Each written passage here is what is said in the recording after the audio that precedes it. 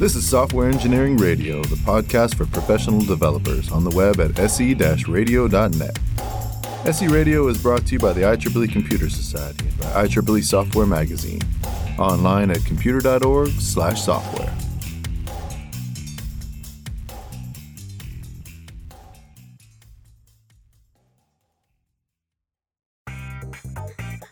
Are you looking for a better way to track your engineering backlog? Do you want a project management tool that's both powerful and a joy to use? Give Clubhouse a try. Designed for software teams, Clubhouse is a fast, modern alternative to conventional project management tools that are either too complex or too simple. Start your free trial and get 2 extra free months at clubhouse.io/SERadio.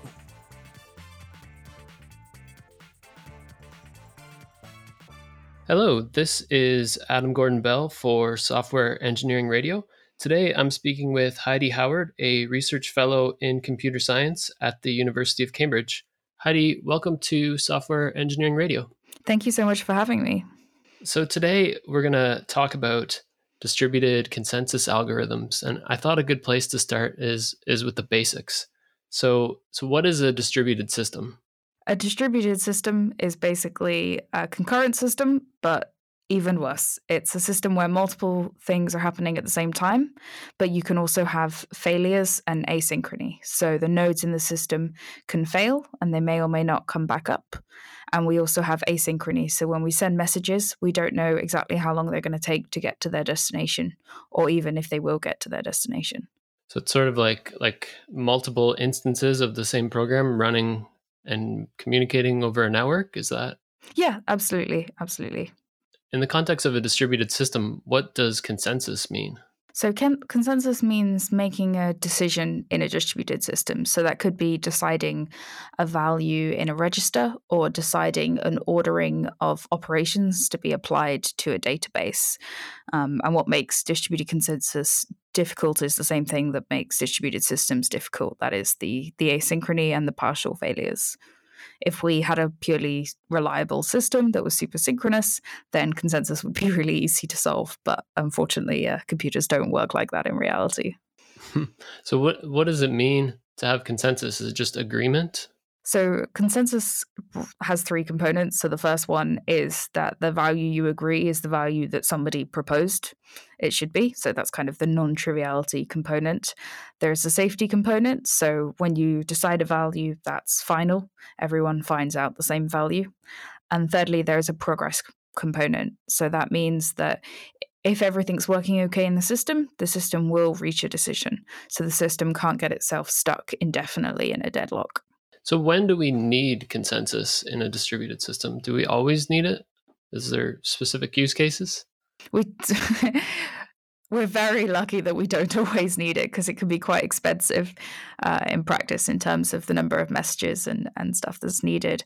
You need consensus when you have to have strong consistency guarantees. So, for example, if you have a key value store and you need to have linearizability, you can't just have like causal consistency or something like that. You absolutely have to have linearizability. So it could be holding some really critical data in your system. It could be data that's for like configuration or orchestration, where sacrificing consistency is just not okay. And you need consensus if you can't rely on synchrony of clocks. So, for example, Google doesn't always need consensus. They use a system called Spanner. This uses clocks basically because Google controls the data center. So they've put atomic clocks and GPS receivers into their data centers instead of relying on normal time protocols. And that means they don't need consensus either. Is that because if they all agree on the exact timestamps, they can put things in order, even though they take place in different places? Yeah, absolutely. Like they don't rely on it being perfect, but it's very, very close to perfect. So as long as the timestamps are consistent to within a very small margin, then that's absolutely fine and the system will run. And that allows the system to be much more efficient and much more lightweight than a proper distributed consensus system. One thing that I find confusing maybe is just consensus and consistency. They both start with C's. And are they the same thing? Or I'm familiar with the CAP theorem, which I believe has to do with consistency. How does consensus and consistency relate? Consensus is the method of achieving very strong consistency. And how does the CAP theorem? In terms of the CAP theorem, when we're looking at consensus, we're getting strong consistency. So we're not compromising consistency. We are, however, compromising availability. So typical consensus systems use majorities, which means that if, say, 3 participants in a system of 5 participants go down, the system is unable to be available. And so you've sacrificed availability in that case. So it's more of it's a CP system in that kind of set of terminology. So in a distributed consensus system, it's not possible to be highly available. Is that right? I think the comparison usually, because you're getting the strong consistency guarantee, the comparison is usually between having one server or having 3 servers or 5 servers and using consensus. So you have better availability than you would have had with just one server. So it's improved availability compared to one server. Whether it's improved enough to be considered high availability, I think depends on the situation. If those servers are in different availability zones, for example, and you can tolerate failure of one, that seems pretty highly available to me. So because you just need the majority up. So if you scale up to more nodes, then it can still be sort of highly available. Am I getting this right? No, you are getting it right. So if you have 3 nodes, you can tolerate 1 failure. If you scale up to 5 nodes, you could then tolerate 2 failures. And up to 7, you could tolerate 3. And people don't tend to scale further than that, really. Why not? Because whenever you're doing something, you need to use that majority of participants. You need to get the majority of participants to basically agree and back you with what you're doing. So as you scale the system, the size of the majority goes up, and therefore the latency and the amount of messages that you need to exchange to get anything done gets higher and higher. Oh, that's interesting. So the throughput of writes, for instance, decreases the more nodes you have because you need majority? Absolutely. It's the opposite of a scalable system. For the best performance, you would have 1 node. That is interesting. So at my work, I sometimes work on this distributed system, and it has this it's a Java program. It has this leadership annotation. So I can say I need to do something. I need to make sure it happens on startup, but only once. And so there's this, I just have to say, I think it's called leader only. I can kind of annotate that. And that's where I kind of do things if I need to do some data migration, that's kind of shared data, I will do that there. What happens in sort of a process like that? What does that mean to say the leader only does this? What is leadership election? Okay, so leadership election is basically deciding who's going to be the person to make decisions in a distributed sense. So there are some political analogies that I'll probably try not to draw on too much. But basically, the participants in the system decide between themselves who is able to act on their behalf. If they decided this every time anything needed to be done, it would take a long time to get anything done. So before the system needs to do things, it decides who's going to be in charge, who's going to be responsible for making those decisions. That is the leader of the system. And typically in consensus systems where we're using majorities, the leader backs up all their decisions to a majority of the other participants. And then if the leader fails, there's a backup on at least the majority of the participants. So is it in fact a voting process? It's called leadership election. Is the nodes voting? Yeah, they absolutely are voting. We use some mechanisms to basically allow participants to vote multiple times if they need to. And these is things like views, ballots, or term numbers, depending on what academic paper you're looking at, so that they can still make progress, so we don't ever end up in a deadlock situation where half the participants have voted for one leader and the other half have voted for a different leader. So I think that kind of gives me an understanding of what distributed consensus is. So I thought it might be fun to take a historical perspective on this, in part because I saw a talk you gave that kind of had that feel to it. So what was the first solution you're aware of to distributed consensus? That's quite an interesting and contentious question, actually, because there was quite a few different people who proposed consensus at a similar-ish time. So we're talking late 80s. And a lot of the consensus algorithms were kind of buried in other academic papers about things like transactions, and they weren't necessarily noticed. The paper that is kind of iconic for pioneering distributed consensus is a paper called The Part-Time Parliament by Turing Award winner Leslie Lamport. Yeah, he was a guest on SE Radio episode 203. So listeners can certainly check that out. So what is the Paxos algorithm? So the Paxos algorithm is kind of this algorithm that we've been describing so far. It's an algorithm that has two phases. In the first phase, the majority of people get together and just elect one of the participants to be the leader, to be the person who's going to choose values in the future. And in the second phase, the leader chooses a value and they back that value up to the majority of participants. This means that if that leader fails, they can communicate with the participants. The participants can communicate between themselves, and decide on a new leader. And as long as a majority are involved in choosing a new leader, we can be sure that at least one of those people who votes for a new leader will know about what the last leader did.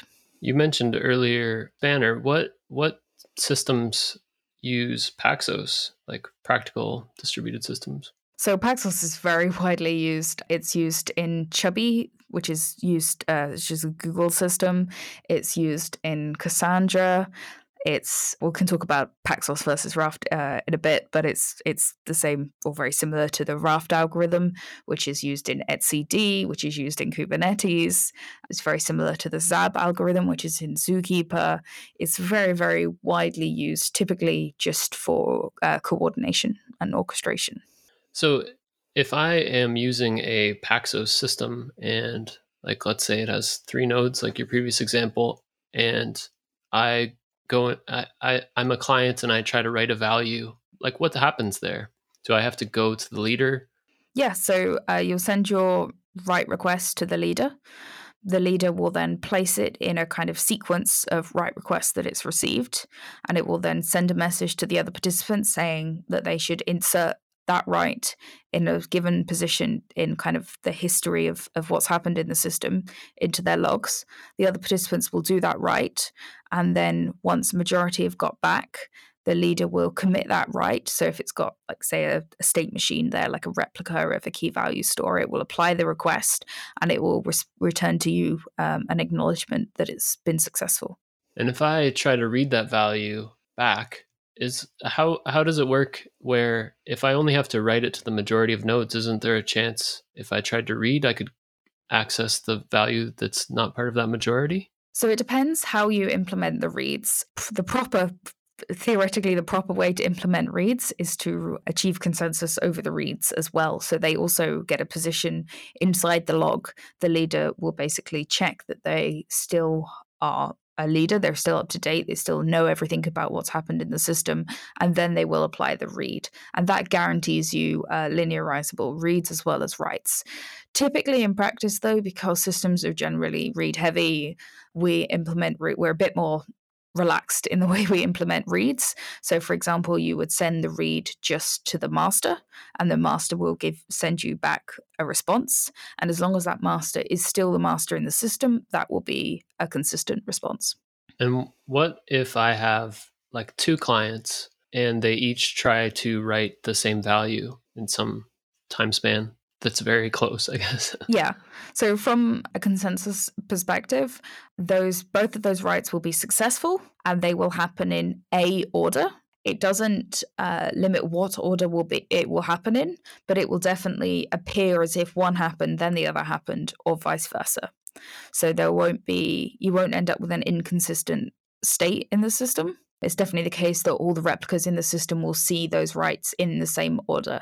But linearizability doesn't guarantee a particular ordering over concurrent writes, only over writes that happen at different times.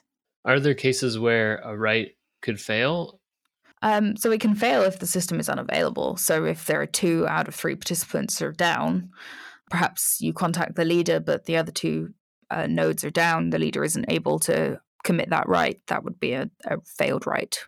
But as long as the system's up, the reads will get placed in some sort of order. So you mentioned Chubby, which I think is a Google paper or system? It's a Google paper about a Google system. Yep. So what innovation did Google bring to the world of distributed consensus, if any? Google was probably the first company that publicly came out and said, like, we are implementing Paxos and we are deploying it at scale. Here is the story of how we did it. Here's the engineering solutions we came up with to some of the problems to do with implementing Paxos in practice. And what were some of those challenges and problems? So some of the problems would be things like we're reaching agreement about a sequence of operations. So that sequence of operations just keeps growing and growing indefinitely. And at some point, you need to kind of compact that sequence, or you need to snapshot it so that you don't end up just using an infinite amount of memory. I heard this term before, multi-Paxos. What does that mean? So multi-Paxos is actually what we've been describing so far. So people tend to use the terms Paxos and multi-Paxos synonymously. So that's the idea that you establish a leader in the system, and that leader will go on to make many decisions in the system. Single degree Paxos, or like the vanilla Paxos or classic Paxos, is where you have the leader just make one decision, and then next time you elect someone new and you have them make one decision. So it's basically you run a kind of distinct instance of Paxos every time you need to make a decision. Each of those instances is basically disconnected. And was this multi-Paxos, was this Google's innovation, or was this in the original paper? It was in the original paper. It was a little bit hidden in the original paper, just like Paxos was, to be honest. But Lamport lays it out quite clearly in his Paxos Made Simple, which is his paper to kind of try to explain the part-time Parliament paper a bit more clearly. And earlier you mentioned Zookeeper, and I think some consistency algorithm that it used. I thought it used Paxos. Is that incorrect? It depends who you talk to, basically. So Zookeeper uses an algorithm called ZAB, which stands for Zookeeper Atomic Broadcast. That algorithm solves atomic broadcast, which has been shown to be equivalent to multi-valued consensus. ZAB is very, very similar to the multi-Paxos algorithm that we've been discussing so far. There's a few kind of design decisions that are a little bit different, but the general idea of electing a leader using majorities and that leader then taking decisions on behalf of the system is the same. What is atomic broadcast? Atomic broadcast is the idea that if you send messages within a system, everybody will see the messages in the same order, regardless of the asynchrony in the system. So the reason it's the same is it's what you were saying, the leader kind of orders them and then distributes them out to the nodes? Yeah, absolutely. So if you had a network that gave you atomic broadcast, you could implement consensus really trivially by just allowing anyone to send their operation as a message. And then everyone would see exactly the same set of operations in the same order. Interesting. You mentioned etcd and Raft. So is Raft a variation on Paxos or something completely different? Again, depends who you ask. My perspective is very much that Raft is a really good, well-articulated description and simplified version of Paxos, specifically designed for using with state machine replication, which is by far the most common application of Paxos in practice. I know some people talk about Raft and Paxos as if they're completely separate and completely different algorithms. That's definitely not a view that I would agree with. But Raft is definitely a very nice paper. It's a very nice algorithm, and it was in fact my introduction to the field of distributed consensus. So how can it be a different algorithm and be the same? The devil is in the detail. The basic kind of core idea is the same, and because part-time Parliament was so underspecified, you can basically make the case that it's the same as almost anything that you come up with, because it was quite vague in what it said. The good thing about Raft is that it's quite specific, unlike a lot of the theoretical computer science work. So Raft is about replicating state machines and agreeing an order of operations to pass into those state machines. And it uses lots of examples of key value stores. And I think that made it the famous paper that it now is. So is it a good starting place if somebody wanted to understand these algorithms? It sounds like it's just better specified. I think, yeah, I do think it's a really good starting point for understanding the kind of basics of Paxos. I think that people do struggle after reading Raft as to where to go next. And if I needed a recommendation for that, I would say there's a good paper called Paxos Made Moderately Complex, which describes Paxos and some of the big famous variants to the Paxos algorithm as kind of a survey or overview of what's out there. And from then, you could then bootstrap into consensus different types, different families of consensus algorithms, depending on your needs. Yeah, I still find this terminology confusing because, so etcd says it uses the Raft protocol, and then, I think, Cassandra says it uses Paxos, but you're saying these are the same, really? It's more of an implementation perspective, or? Yeah. So are there any variations on these algorithms that should be preferred in certain situations versus others? Yeah, definitely. So there's a different kind of family of algorithms. The main algorithm in that family is called fast Paxos, and this group of algorithms basically uses bigger quorums. So instead of using majorities, it might use, say, 2/3 of participants, but it removes the leader from the system. So it goes from a centralized approach to a decentralized approach. And that family has other algorithms in it, like generalized consensus or egalitarian Paxos. And those are good algorithms if latency is really important to use. So if you were implementing consensus across data centers, that's definitely something I would recommend. So if we were implementing it across data centers, would we still want to keep a low number of nodes? I think before you said never more than 5 or something like that.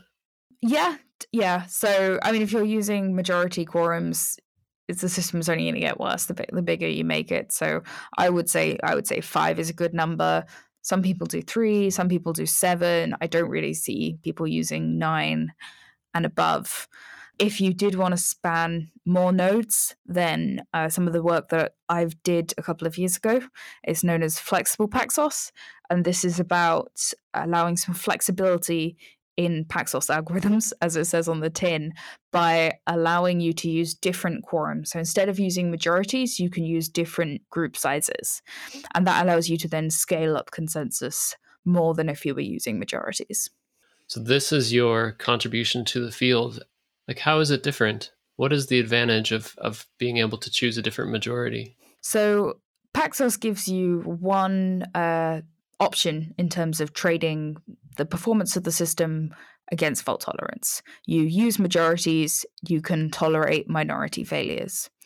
But if you had, say, a system of 7 nodes, what you could do instead of using a quorum of 4, which is the majority, you could use a quorum of 3. It's a smaller quorum, which means there's less messages and it can be more performant. In some cases, it may tolerate 1 less failure. So it would only tolerate 2 failures instead of 3. But depending on the system, you can get some really interesting performance gains from that. So what Flexible Paxos does is basically open up Paxos and say you can choose that trade-off that you want to make, versus Paxos that says this is the one trade-off that you have and this will fit all systems. So is this algorithm in usage? Yeah, absolutely. So I've seen various kind of discussions of it. People have implemented it. So there was a master student that implemented it into Zookeeper. And if you Google it online, various other people have implemented it. There's a team that are using it to do geo-replicated consensus. Their algorithm is called WPaxos. Yeah, so I implemented it myself as well. I built it on top of an implementation called libpaxos, although that's predominantly for kind of benchmarking and testing. Interesting. We've been talking about these consensus algorithms, I guess, with the assumption that they work. How is that demonstrated? That's a really good question. So it's quite hard to reason about what's going on with these algorithms because they really are quite subtle. The tool that I use, the same tool that a lot of people in the field use, is known as TLA Plus. It was also invented by Leslie Lamport. So shockingly, it's good for expressing consensus algorithms.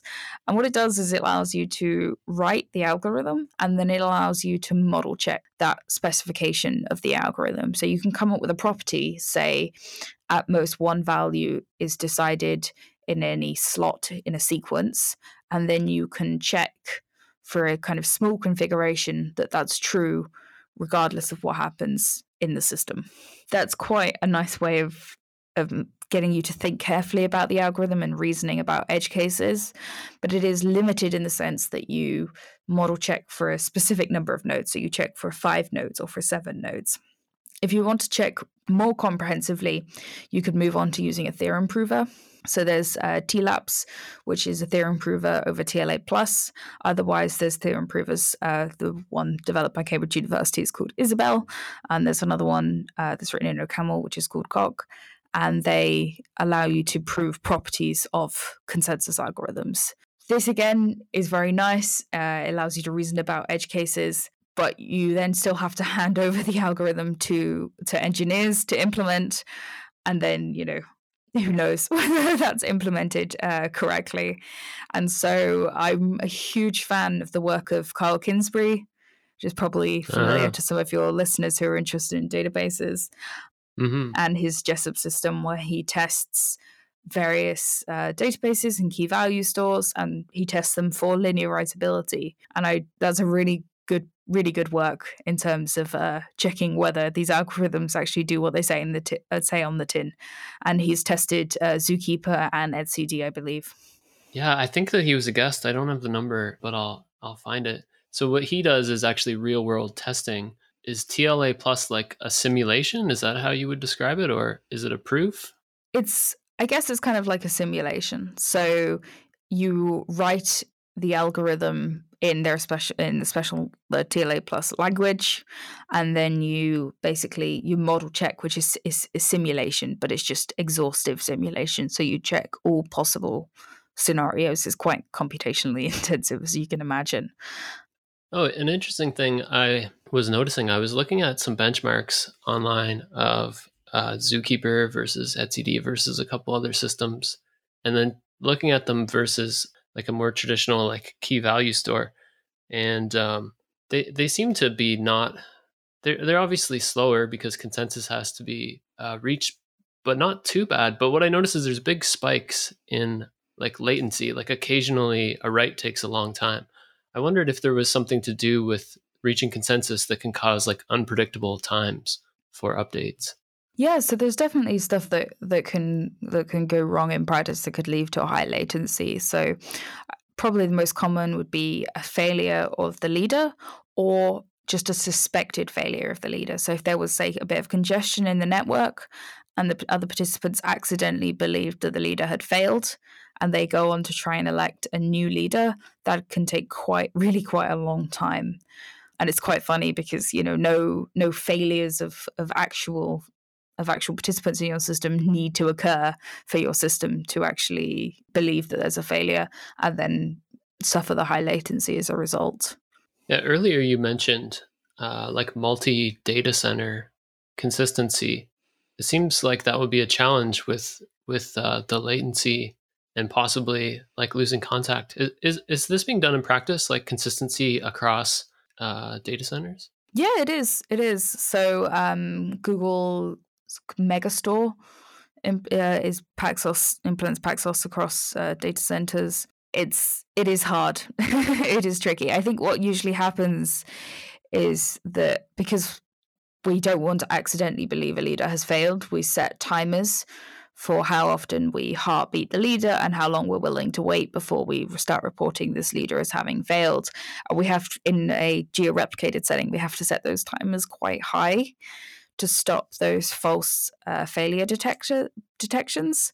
The downside of this, of course, is that when a failure does happen and the leader does go down, the system will wait a long time unnecessarily just to be 100% sure that leader has gone down. Well, 99% sure. You can never be 100% sure of anything in distributed systems.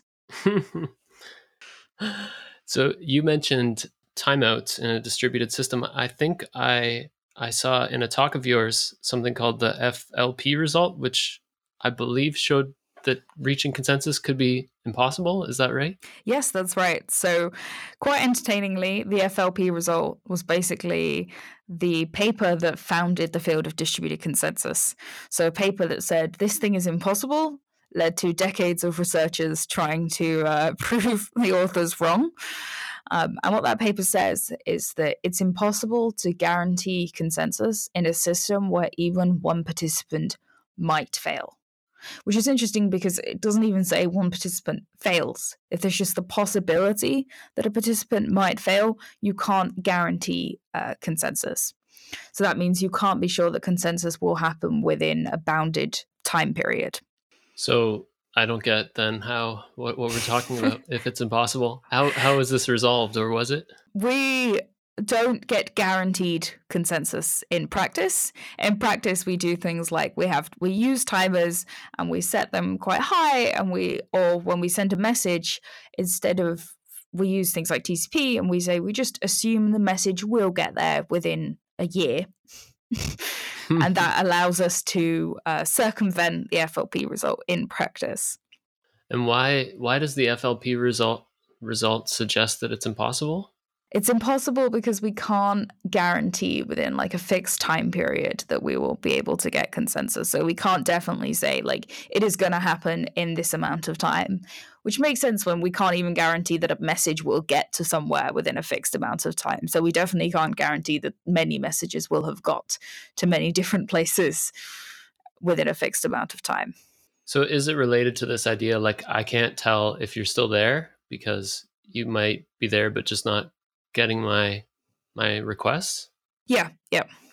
So how did you get interested in this field? So I came across the Raft paper whilst I was doing my undergraduate, and I read the paper and I thought it was really interesting, and I was really excited by the idea of consensus. And at this point, the paper was just a draft online. It hadn't been published or anything like that. And I, like many people, wanted to go away and implement it. So I did. I implemented it in my favorite language at the time, which is OCaml. And in that implementation, I came up with like what I thought were some cool, novel optimizations to the algorithm to make the performance better. So I implemented those and I started telling people about them. Very, very excited I was. And then people were like, this is all known stuff. This is like what people use with Paxos all the time. And you need to go away and do a lot of reading about Paxos and consensus before you can start optimizing consensus algorithms. So I went away and I read various algorithms on consensus. I also started giving some talks about those papers that I'd read, because I don't think you really know something until you try to teach it to somebody else. And from there, I got more and more interested in consensus algorithms and how we could optimize their performance in practice. Is the danger with your early optimizations just that they would make it, not always consistent in some way that you didn't perceive? Not normally. Mostly, they're just complicated and they take away from the point of Raft. The whole point of Raft is that it puts simplicity first. And they say up front in the paper, they say, where we had a choice between performance and understandability, we chose understandability. So I was basically just putting back in all of the stuff that they had taken out from Paxos, and I was putting it back in to try to make it more efficient. There is definitely a challenge with ensuring the safety of optimizations, particularly when people start to use clocks and rely on clocks, so things like master leases. As a software engineer, chances are you've crossed paths with MongoDB at some point, whether you're building an app for millions of users or just figuring out a side hustle. As the most popular non-relational database, MongoDB is intuitive and incredibly easy for development teams to use. Now with MongoDB Atlas, you can take advantage of MongoDB's flexible document data model as a fully automated cloud service. MongoDB Atlas handles all the costly database operations and admin tasks you'd rather not spend time on, like security, high availability, data recovery, monitoring, and elastic scaling. Try MongoDB Atlas for free today. Visit mongodb.com/cloud to learn more. When we talk about an innovation like your flexible Paxos, like what does coming up with that involve? Are you using the TLA plus that you discussed, or you just have an idea, or what is your steps? So the story of Flexible Paxos is quite a funny one. So it was 3 summers ago, I went to VMware Research in Palo Alto, California to work with Dalia Malki, who's a very famous computer scientist in the field of distributed consensus. And she wanted me to work on an area known as Byzantine fault tolerance. So that is the type of consensus that fuels the blockchain. And whilst I was kind of trying to get my head together with Byzantine fault tolerance, I was also trying to put together a talk to kind of introduce myself to the team about consensus and how it works and how do we teach Paxos from real like first principles. Lamport has this famous quote where he says that Paxos is inevitable. You know, if you just think about consensus, you would derive Paxos.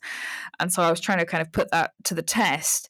And whilst I was doing it, and whilst I was trying to prove it using kind of pen and paper proof, I couldn't see why we needed to use majorities for consensus. And I went through a good few weeks of just thinking, oh my gosh, I don't understand Paxos. This is a thing I've been going around talking to people about. And like I've been telling people about consensus and people assume that I know, but I can't understand why we need majorities. So I was definitely spent quite a while scratching my head, assuming I was just missing something. And eventually I got the bravery together to go to my colleague Dalia Malki and say, like, why does Paxos need to use majority quorums? And initially she was like, well, you know, for safety, it's obvious. And then I was like, but why for safety? And she thought about it and she was like, you don't need them. You don't need them. The requirement about quorums is weaker than what Paxos uses. And so then we expressed it in TLA plus. It was pretty easy to express because Lamport had actually written a Paxos implementation in TLA plus, so varying that for flexible Paxos was quite straightforward. And then we wrote up a paper and sent it around, and it was very helpful to have done the TLA plus stuff and to have a famous computer scientist like Dalia kind of backing that work to try and convince other people that it was true, because I think for a lot of people's initial reaction was like, what is this? What are you talking about? Everyone knows Paxos needs to use majorities for safety. Wow. It sounds like quite an exciting time. I think, isn't it true that the original like Paxos paper took a long time to gain acceptance? Yes, it is. So I think it was 7 years, if I'm remembering correctly. That the paper, I think some versions of it had like been distributed to some people, but it wasn't formally published for a long time. It's still, I think, once it was published, Butler Lampson, I believe, wrote a paper about Lamport's Paxos paper and really and Lamport had already got a good reputation for his work in distributed systems, that it really, like, as soon as it was available, it really took off very quickly. If you're using this TLA plus to show something like that the majority is not needed, like why is getting acceptance hard? Like, isn't that a demonstration? Because it's very hard to convince people that stuff they've believed to be true for a long time isn't true. And a lot of the descriptions of Paxos bake the idea of majorities right into the very definition of what it means to reach consensus. And therefore, the idea of not having them is crazy. And with TLA plus, like, it does have its limitations. So like I said, when you check a model, you specify a number of nodes. So you can't show for all possible n, where n is the number of nodes. You can say, I've checked for 3 and 5 and 7, but I can't say that it's true in a general case. Did you end up showing it's true in a general case using another tool at another time? Or so I've done a pen and paper proof where you kind of break it down and write it out over a few pages, and that's something people have been happy enough with. Once you find the right way of explaining it, you can easily make quite a convincing case for flexible Paxos. One of the things I'm working on at the moment is learning to use Isabel, which is a theorem prover, so that I can prove these things in the general case. It's one of those things where it takes a long time to learn and it's quite a difficult tool, but hopefully once I've got it, I'll be able to use it again and again to show the correctness or the incorrectness of consensus algorithms. And are there future innovations in consensus algorithms expected? Well, I obviously hope so. I've written a paper recently which is called The Generalized Solution to Distributed Consensus. And what it does is it breaks down consensus such that it only uses immutable registers. The good thing about only using immutable registers is that when you have immutability, it's a lot easier to see what's going on. And if you read a register, you know that that value will always be the same. By switching to that representation of using immutable registers, it's become apparent that there are even more consensus algorithms that are correct than I originally thought. And so at the moment, it's just a case of exploring specific points in that space. So the area is not like totally explored. No, definitely not. And beyond kind of the consensus I currently work on, which is non-Byzantine consensus, there is Byzantine consensus. So this is where participants can act maliciously or just arbitrarily. Byzantine consensus has been around for a very long time, but is now getting a lot of interest because of blockchain and cryptocurrencies. How does blockchain and consensus relate? I'm not clear on that. So in the blockchain, generally what happens is you use some process like proof of work to elect a committee, and that committee makes decisions using Byzantine fault-tolerant consensus algorithms such as PBFT, Practical Byzantine Fault Tolerance. And in that algorithm, it basically uses extra round trips and the signing of messages to keep a record. Each participant basically keeps a record of what all the other participants in the system are doing, so that when you reach consensus, so you can reach consensus whilst tolerating the fact that some of those participants might have lied to you. It is even more heavyweight than normal consensus. Why would you be concerned that nodes might lie to you? Because you don't know who's operating that node. So with the kind of consensus I traditionally work on, you control all the nodes and they're in your data center and everybody is able to trust everyone else. But out in the real world, different people are operating different machines. Also, programs contain bugs. And if you're using Byzantine fault tolerance to build, say, a cryptocurrency, what you've got is some really motivated attackers who would be willing to put a lot of resources in to try to compromise some of those hosts and take over the distributed consensus component. Yeah, so in a zookeeper system, like I control all the nodes and I don't have to worry about them misbehaving. Is there value for kind of the zookeeper scenario, some of the breakthroughs in the blockchain area? Like, would it ever make sense to have zookeeper be able to handle adversarial nodes or something? So people are working on this. There is Byzantine fault tolerant versions of Raft. It's not my specialty. My PhD was entirely in the non-Byzantine space. I personally think that the best Byzantine consensus algorithms are leaderless. They're decentralized, because if you have a leader, it just makes it a lot harder to construct a Byzantine consensus algorithm, because you have to deal with the fact that that leader, that point of centralization in your system, might lie. Whereas if you have a decentralized system, I think it's much easier to tolerate lies and malicious participants. Is there performance ramifications if you don't have a leader? Is it more complicated or slower? It is generally a little bit slower. Like if you take something like fast Paxos, which it's ironic to say fast Paxos is slower, but fast Paxos uses larger quorums. So it might say 2/3 of participants have to agree to something before it can happen, instead of saying just over half of the participants have to agree. Performance can also be less reliable. So in an algorithm like fast Paxos, you can end up with situations where, because you don't have a leader, you have two people trying to do something at the same time, and they conflict, and one of them has to back off and try again. So we've heard about variations on distributed consensus. Like, what does the future hold? Like, I'm a software developer, the listeners are as well. Can we expect a faster zookeeper, some new breakthrough I've never heard of? Everything writes to the blockchain. Where do you think things are heading? I think we're heading towards a world where we have more options in terms of distributed consensus that are specialized to different scenarios.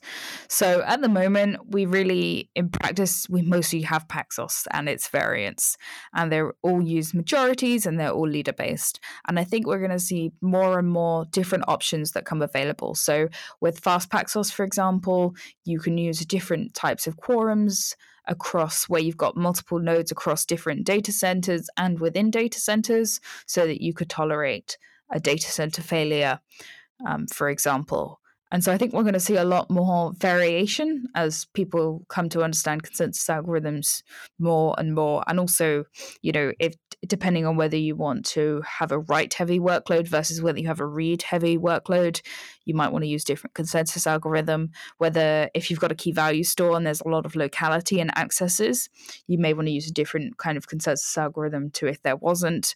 So it really depends on the application and the trade-offs you're willing to make. So my big hope for the future is that you have to make compromises in distributed systems, but you should at least get to choose which compromises you make instead of having to take Paxos as it is. And right at the beginning, you mentioned Google Spanner, and how does their approach from this differ?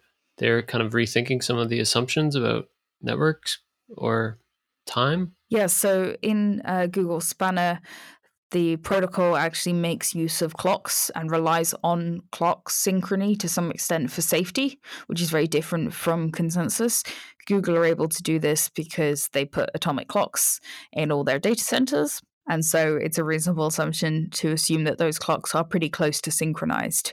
But that's not an assumption that everybody can make with their normal machines that are using NTP, say, just for time synchronization. And what about if networks become more reliable? Would that influence these algorithms? Yeah, I mean, if we could get a lot stronger guarantees about the synchrony in networks, so if we could say with a very, very high degree of certainty that a message will be delivered within a fairly small time bound, we would be able to develop much better systems, I think. So, for example, we could detect failures of participants a lot more quickly if we didn't have such variation in network latency. Because we'd have a tighter timeout? Yeah, absolutely. And what's your future work? What are you working on? So, as I said before, I'm working a bit on Isabelle and learning about using theorem provers. I'm also looking to learn more about Byzantine fault tolerance and if we can apply flexible Paxos and generalized consensus and some of the ideas from non-Byzantine consensus to Byzantine consensus. So you started with reading this RAF paper as an undergraduate. What did you think it would be like then getting into this field, and how has it actually played out? I never really had a plan. I did not plan to go into this field. I just read the RAF paper because I was interested, and then I was really interested, so I implemented it, and then I thought about it a lot. It wasn't my plan to do a PhD on distributed consensus. It was my plan to do a PhD on kind of peer-to-peer edge network systems and kind of cloud computing at the edge, and to build these massive systems. And solving consensus was a tiny, tiny, tiny component of that. I guess I expected in my head that consensus would be a couple of pages of my PhD thesis instead of 150 pages. So Heidi, thank you for coming on the show. Where can listeners find you online if they want to reach out to you? So mostly I'm on Twitter. My handle is HeidiAnn360. And we'll include that in the show notes along with some of these links. This is Adam Gordon Bell for Software Engineering Radio. Thank you for listening. Thanks for listening to SE Radio, an educational program brought to you by IEEE Software Magazine. For more about the podcast, including other episodes, visit our website at se-radio.net. To provide feedback, you can comment on each episode on the website or reach us on LinkedIn, Facebook, Twitter, or through our Slack channel at seradio.slack.com. You can also email us at team@se-radio.net. This and all other episodes of SE Radio is licensed under Creative Commons License 2.5.